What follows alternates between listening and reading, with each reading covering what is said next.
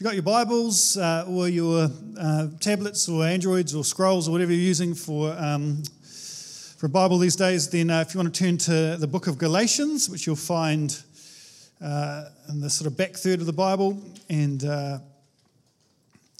we're going to begin a new series now. If you are visiting with us, well done.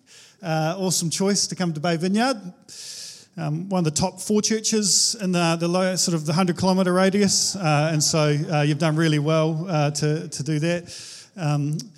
We got an award recently there, so we're pretty pleased about that, and so you've done really well to find us. And I'm the pastor.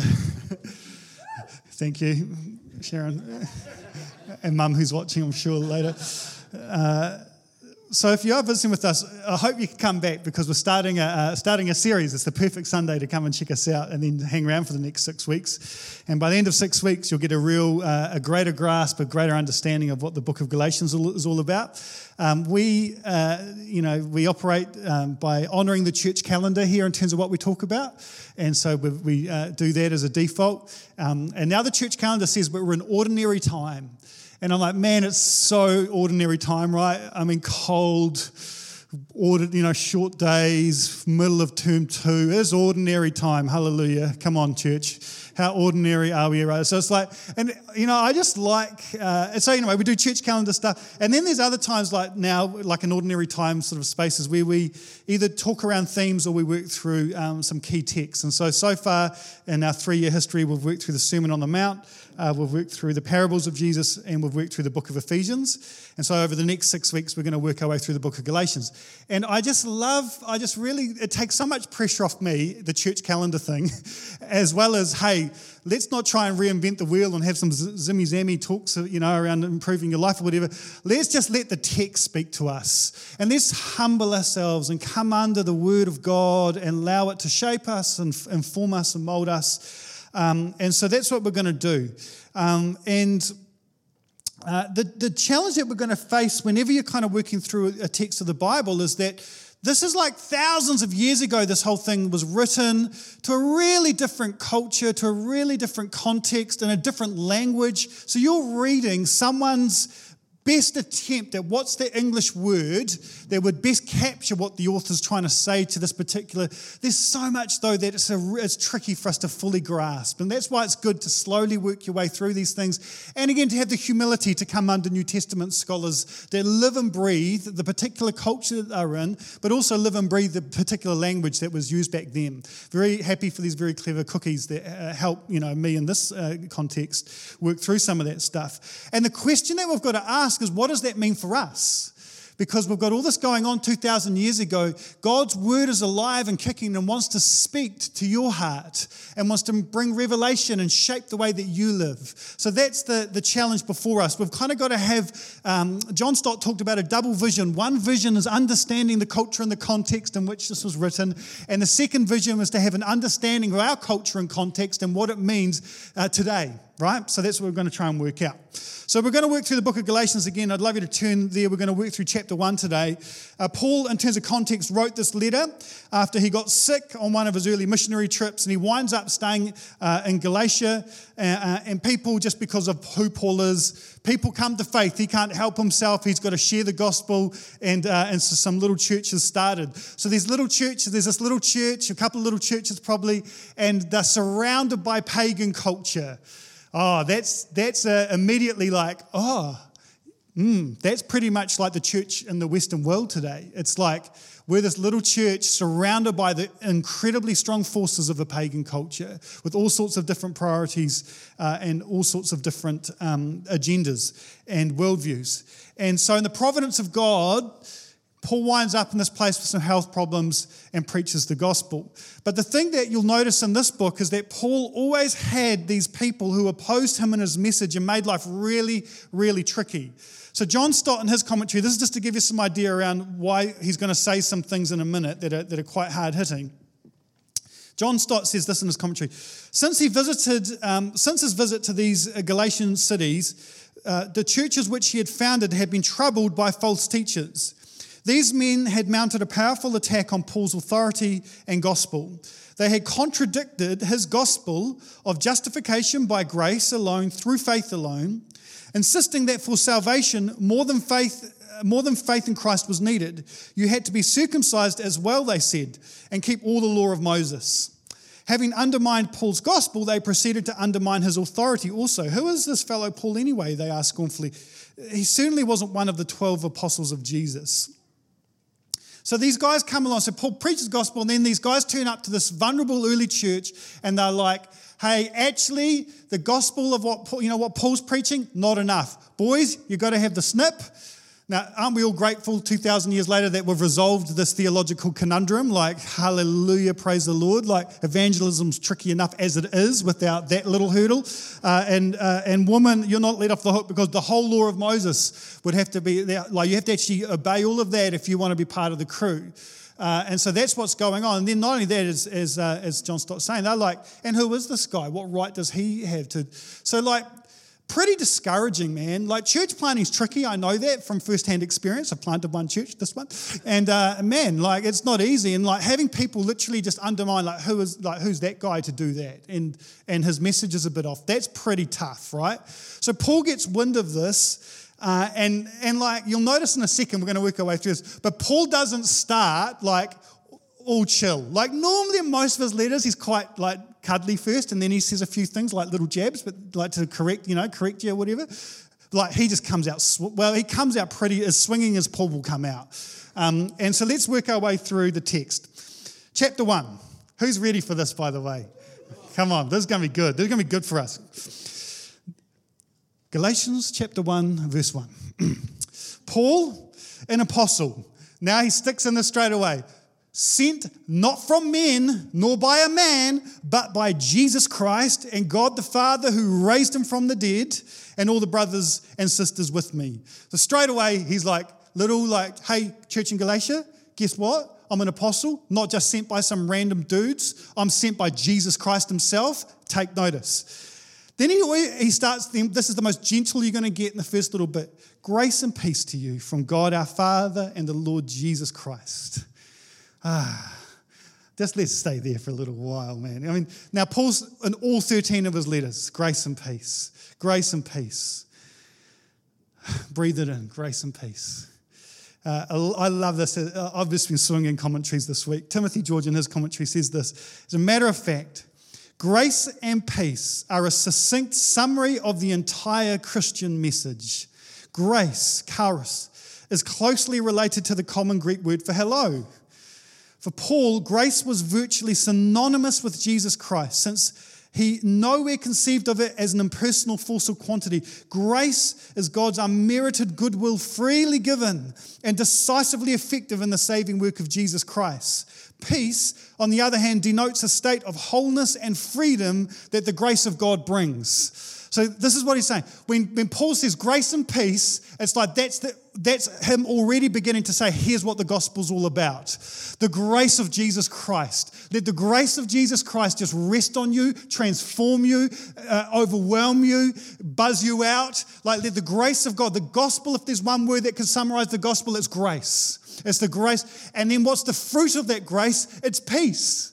It's the wholeness. It's like, and it's not peace just like, there's no conflict. There's a wholeness to that shalom word. So grace and peace, he's like speaking over in just one sentence what the whole thing's about. The grace and peace of God. This is a good thing to, sometimes I sign off my letters, my emails, my emails with this or texts and stuff. It's a beautiful way to, and now, Bay Vineyard, we can do this knowing what we mean.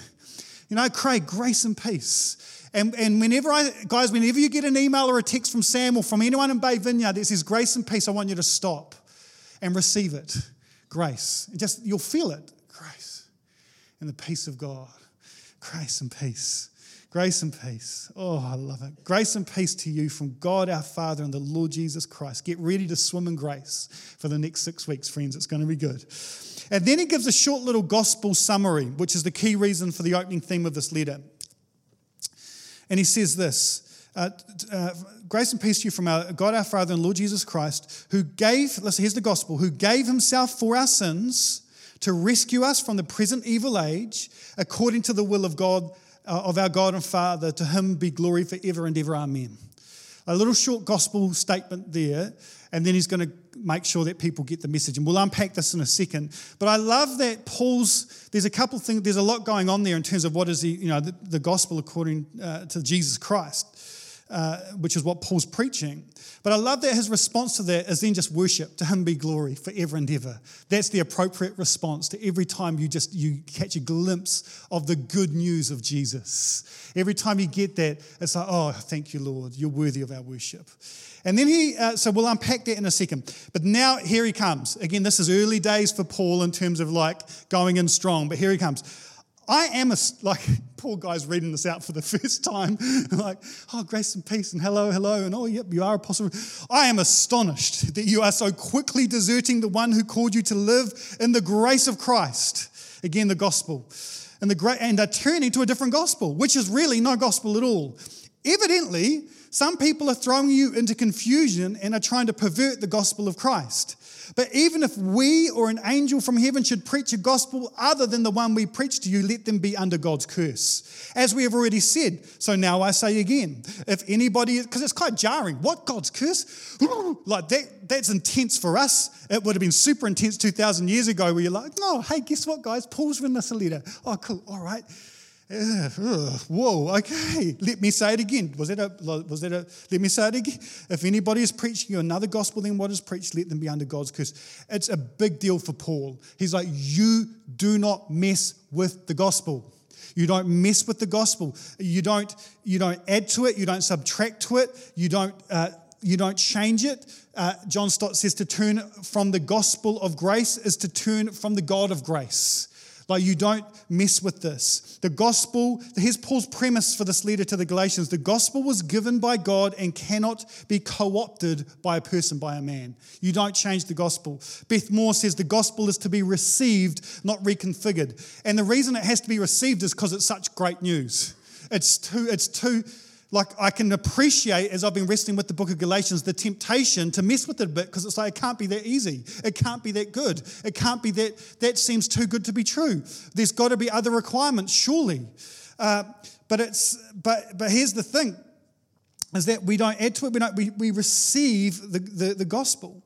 And I think sometimes, even as we begin to explore the book of Galatians, we can be like, those silly Galatians. Of course you don't have to get circumcised to be a Christian. Of course, that's ridiculous. Like, how could they struggle with anything outside of the gospel of our grace, of the gospel of grace from our Lord Jesus Christ, right?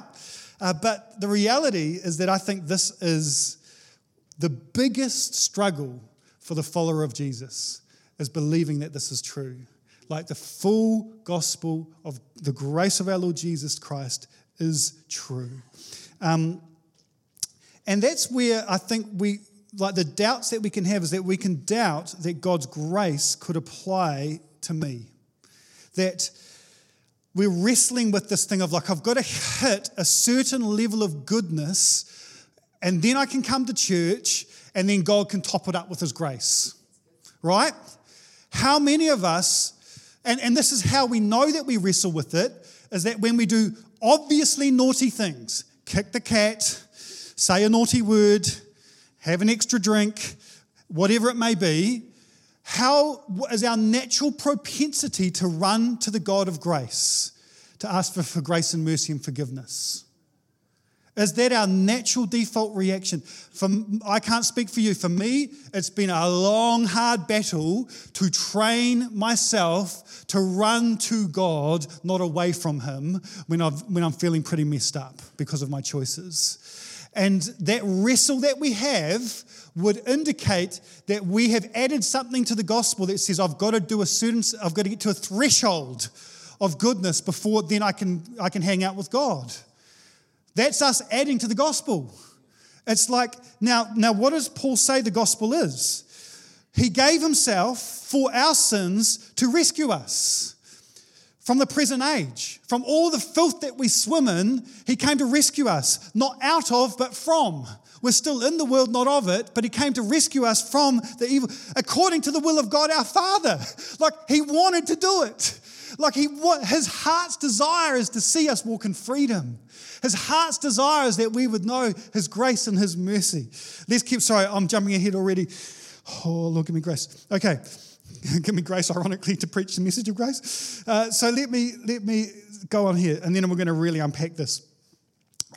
Verse 10, am I now trying to win the approval of human beings or of God, or am I trying to please people?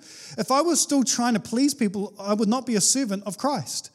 I want you to know, brothers and sisters, that the gospel I preached is not of human origin. I did not receive it from any man, nor was I taught it. Rather, I received it by revelation from Jesus Christ. So Paul keeps coming back to the gospel. Verse 11, it says this, the gospel that I preached is not of human origin. Literally, the best way to say that in verse 11, the gospel is this idea of good news. So basically in the Greek there, he's saying, the good news that was good news to me is not from like just some good idea, it's directly from Jesus, this good news. It didn't come from discussions or hearing from another person talk about it. It came directly from Jesus Christ. And Paul wants his listeners to understand with startling clarity that what they'd received from him was not a gospel, but the gospel. Was the gospel. And this gospel was not the truth because Paul preached it. This gospel was the truth because the risen Christ, the Son of God, had given it to Paul. Therefore, in Galatians, we hear this pure gospel directly from Paul. And the gospel, as we can see, is a scandalous gift. It's a gift. We're free from sin, not because of anything we have done, but because it was the beautiful will of God. We don't do anything but receive it. And the phrase, the grace of God, which Paul refers to in verse 6, really, many commentators like, that's the gospel in a nutshell. It's the grace of Christ. And another time, in 1 Corinthians 15, Paul says, here's the gospel. And he says it's the good news that God is redeeming and reconciling the whole world through the life, death, and resurrection of his Son, Jesus the Messiah, who reigns as King forever and will return again. Like it's the free gift of God. Beth Moore, Beth Moore, the living legend in terms of Bible study, says this in her, it's not a published commentary, it's an online Bible study, but man, her work on it's unreal.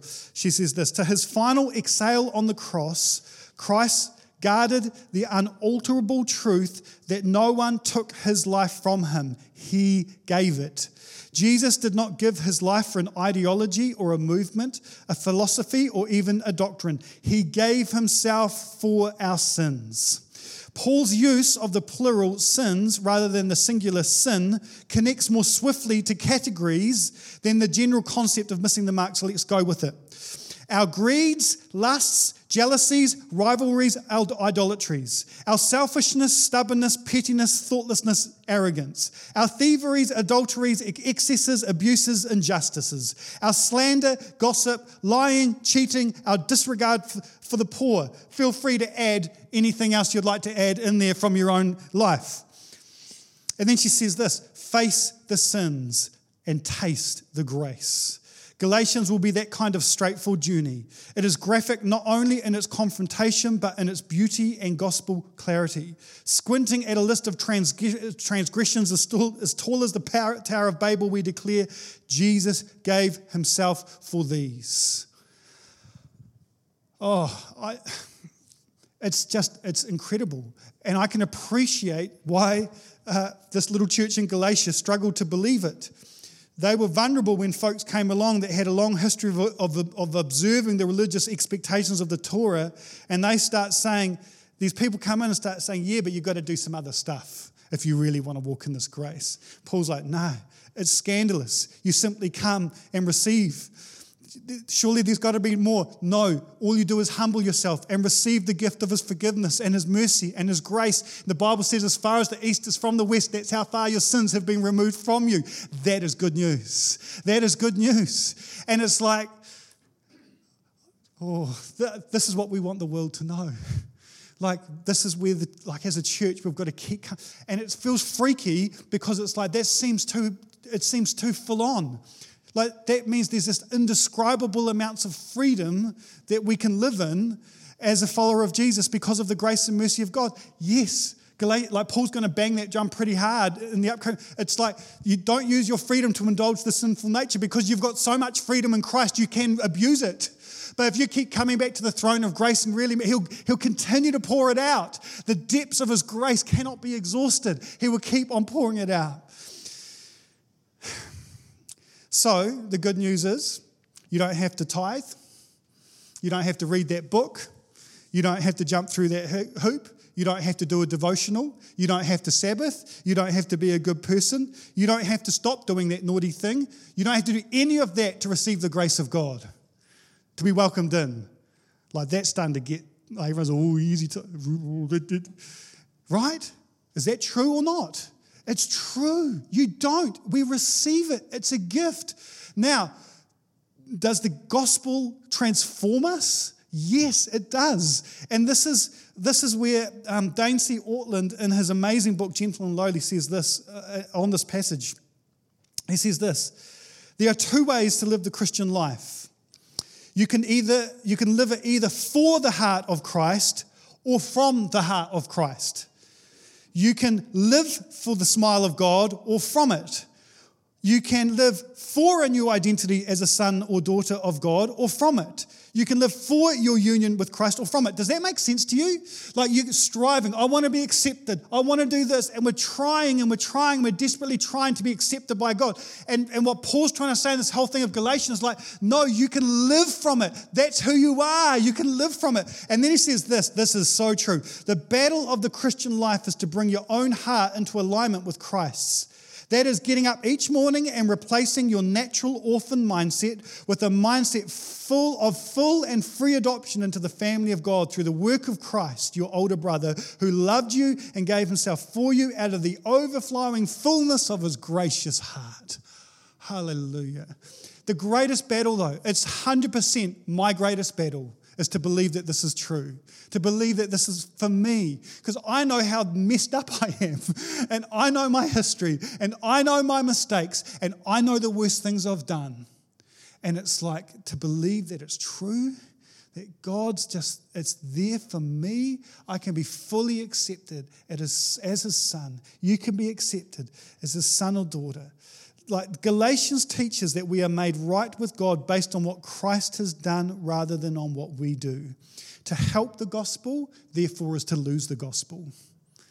To help the gospel is to lose the gospel. We are made right with God based on what Christ has done rather than anything else we could do. And so Paul gets super fired up. He uses the word curse twice. And if that didn't cause some whiplash for the early church in Galatians, I don't know what would. And Paul would later say in Galatians that we're completely free from the expectations of the Old Testament law because God has taken the curse that comes from not fulfilling these expectations upon himself. And so the irony is that if you're adding behavioral expectations to the gospel, he's saying you're actually cursed. The irony, you think you're cursed if you don't do it. You're actually cursed if you do. You're trying to strive and tick all these other religious boxes rather than just walking in the scandalous grace of God. And so that has huge implications for how we read the Old Testament. We've got to read it very carefully in light of what Jesus has done on the cross for us. We've got to tread very carefully. Steve Graham, after the earthquakes, because the number of God's judgment on whenever something happens, and I've lived through so many of them.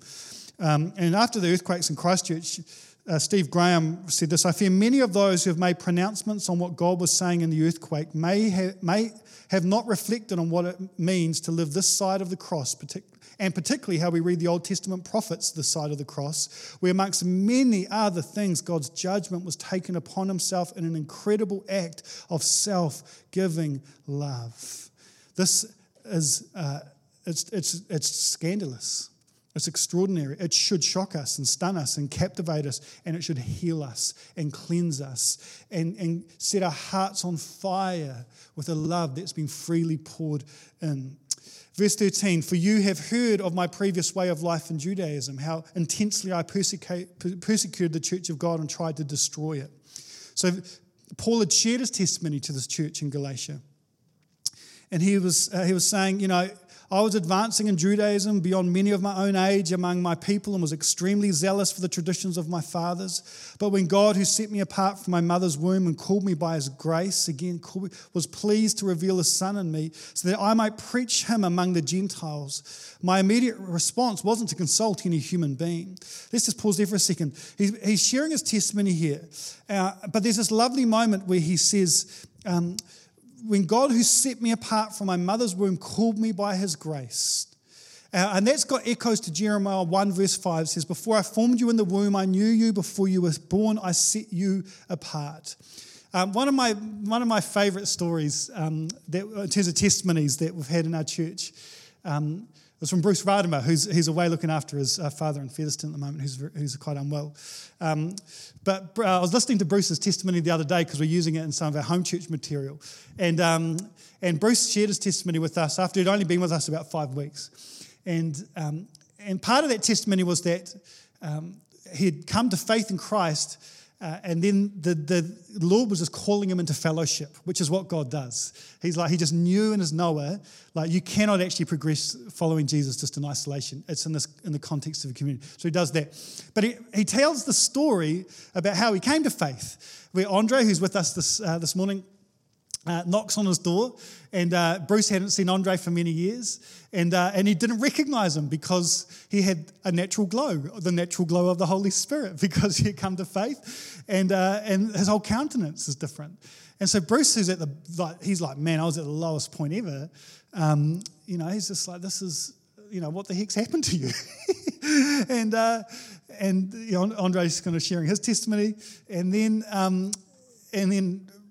Andre's like, hey, do you have a Bible with you, Bruce? And Bruce had just been given a Bible a couple of days ago by his sister. It was still sitting on the counter, I think. Andre can correct me if I'm wrong on any of this. And it was sitting on the counter, still in the wrapping, I think. And Bruce couldn't really read. He was like, mate, it's so crazy. My sister just gave me this Bible. And then Andre says, let's open up the Word of God. And he opens up the Bible to Jeremiah 1 verse 5. Before I formed you in the womb, I knew you. Before you were born, I set you apart. And that's when Bruce came to faith. Then that moment, it was like, oh my gosh, this God of love knows me. He knows me. In spite of all the mess of my life, he knows me. And that's exactly what happened to Paul, is that he quotes from that same passage. How cool is that? I can't wait to tell Bruce this. Like, bro, you and the Apostle Paul, man, you had the same revelation. It's unreal. But when God, who set me apart from my mother's womb, called me by his grace, there's the gospel again, and was pleased to reveal. Paul gets it. In spite of all the persecution that Paul had poured out on this church that was the bride of Christ, it's like God was pleased to reveal himself. How good is he? He was pleased to reveal himself to Paul. He's pleased to reveal himself to you in spite of all your crazy mess. And so he's new. So he goes on verse 17, and we'll talk about this a little bit more next week. I did not go up to Jerusalem to see those who were apostles before I was, blah, blah, blah. Then after 3 years, I went to Jerusalem to get acquainted with Cephas, that's Peter, the apostle Peter. Stayed with him for 15 days. Didn't see any other apostles. Basically, he wants the readers to know that he didn't go to the other apostles to get his message approved. The church may have been in formation at that time, but the gospel was not. The gospel was established. It was there in its fullness and given to Paul. And he goes and hangs out with Peter many years after he had encountered this grace. And then he goes to these different churches. Verse 22, I was personally unknown to the churches of Judea that are in Christ. They only heard the report. The man who was formerly persecuting us is now preaching the faith he once tried to destroy, and they praise God because of me. So Paul here is driving home 2 points. Number one, he knows the nuances and the complexities and the demands of the Jewish laws and religious systems. He knows what it looks like to tick all the boxes of faith and to tick them well. And he's making the point, he says, I know what it looks like to be a good Jewish person. I know what it looks like to be accepted in that whole space. But the gospel does not require us to be good Jewish people. It requires us to simply receive the free gift of grace by placing our faith in Jesus, and then we simply let the Holy Spirit guide us and transform us. That's what Paul's saying. So he's saying, I understand all of that complexity, guys. Trust me, I do. But secondly, he's once more telling his testimony of the incredible grace of God, the lengths to where it reaches. The first time we meet Paul in the Bible, he is witness to the execution of the first Christian martyr, Stephen. And he's there giving his approval. He hated the Christian church because of the threat and the way it was undermining and he thought distorting what the Jewish system was all about. He hated it. And yet Jesus steps into his life and completely turns his world upside down. It starts to click. It's grace. It's a gift. The Old Testament makes sense. It's all leading to Jesus.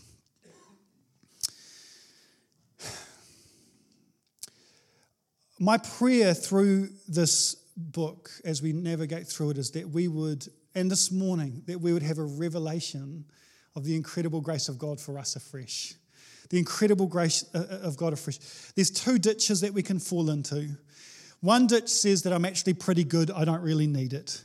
And the other ditch is I'm so messed up, it doesn't apply to me. I'm beyond the bounds of the grace of God. You have no idea how naughty I've been. Right? Those are the two ditches that we can fall into.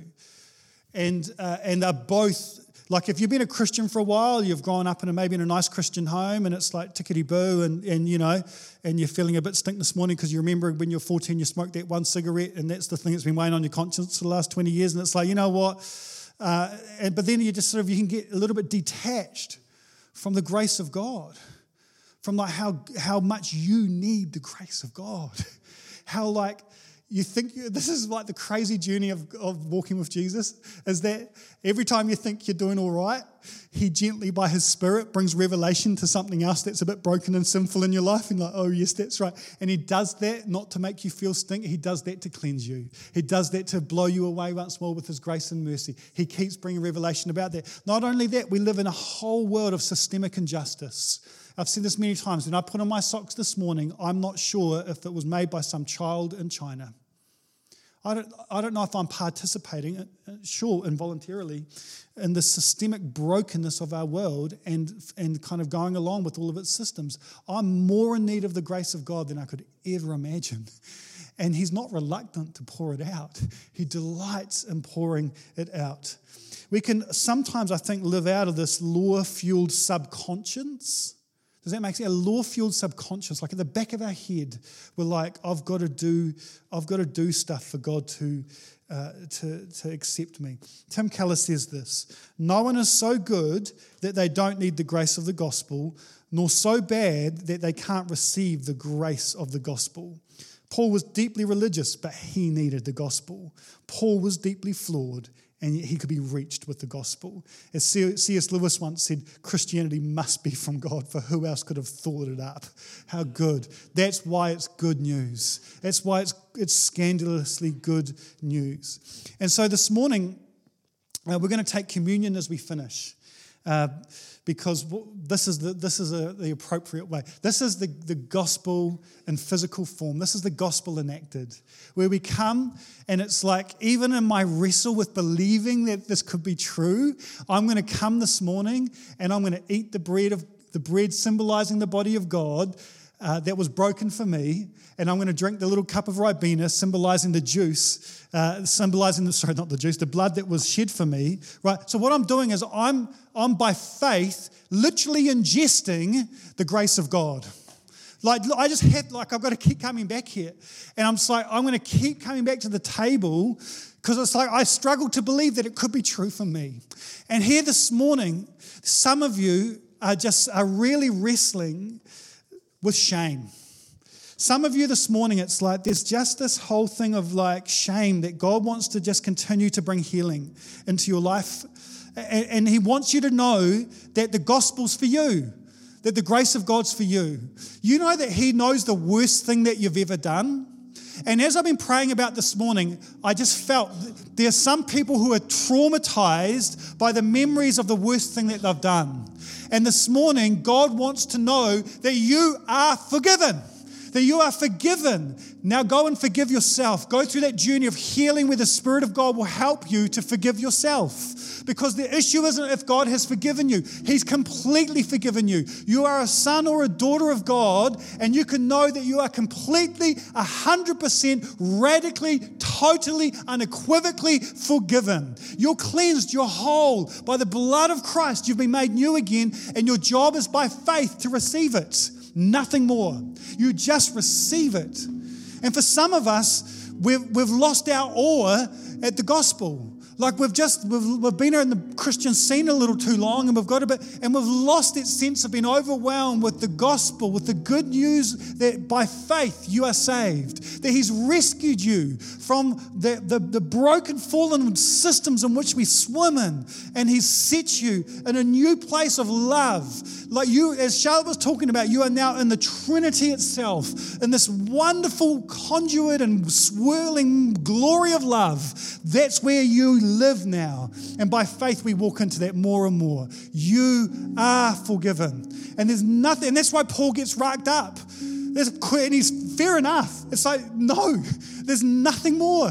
You don't have to jump through hoops. Now, and I'm going to talk about this in a few weeks, now out of that revelation, I'm like, I want to be near you. That's why I want a devotional life. I want to be shaped and formed into a man of love so I can love well. That's why I do Sabbath and all these other things that you can see the wisdom in the Bible, but I'm not doing that for God. I'm doing that from a place of love. I'm doing that from a place of security. It's set me free. But you don't have to do any of it.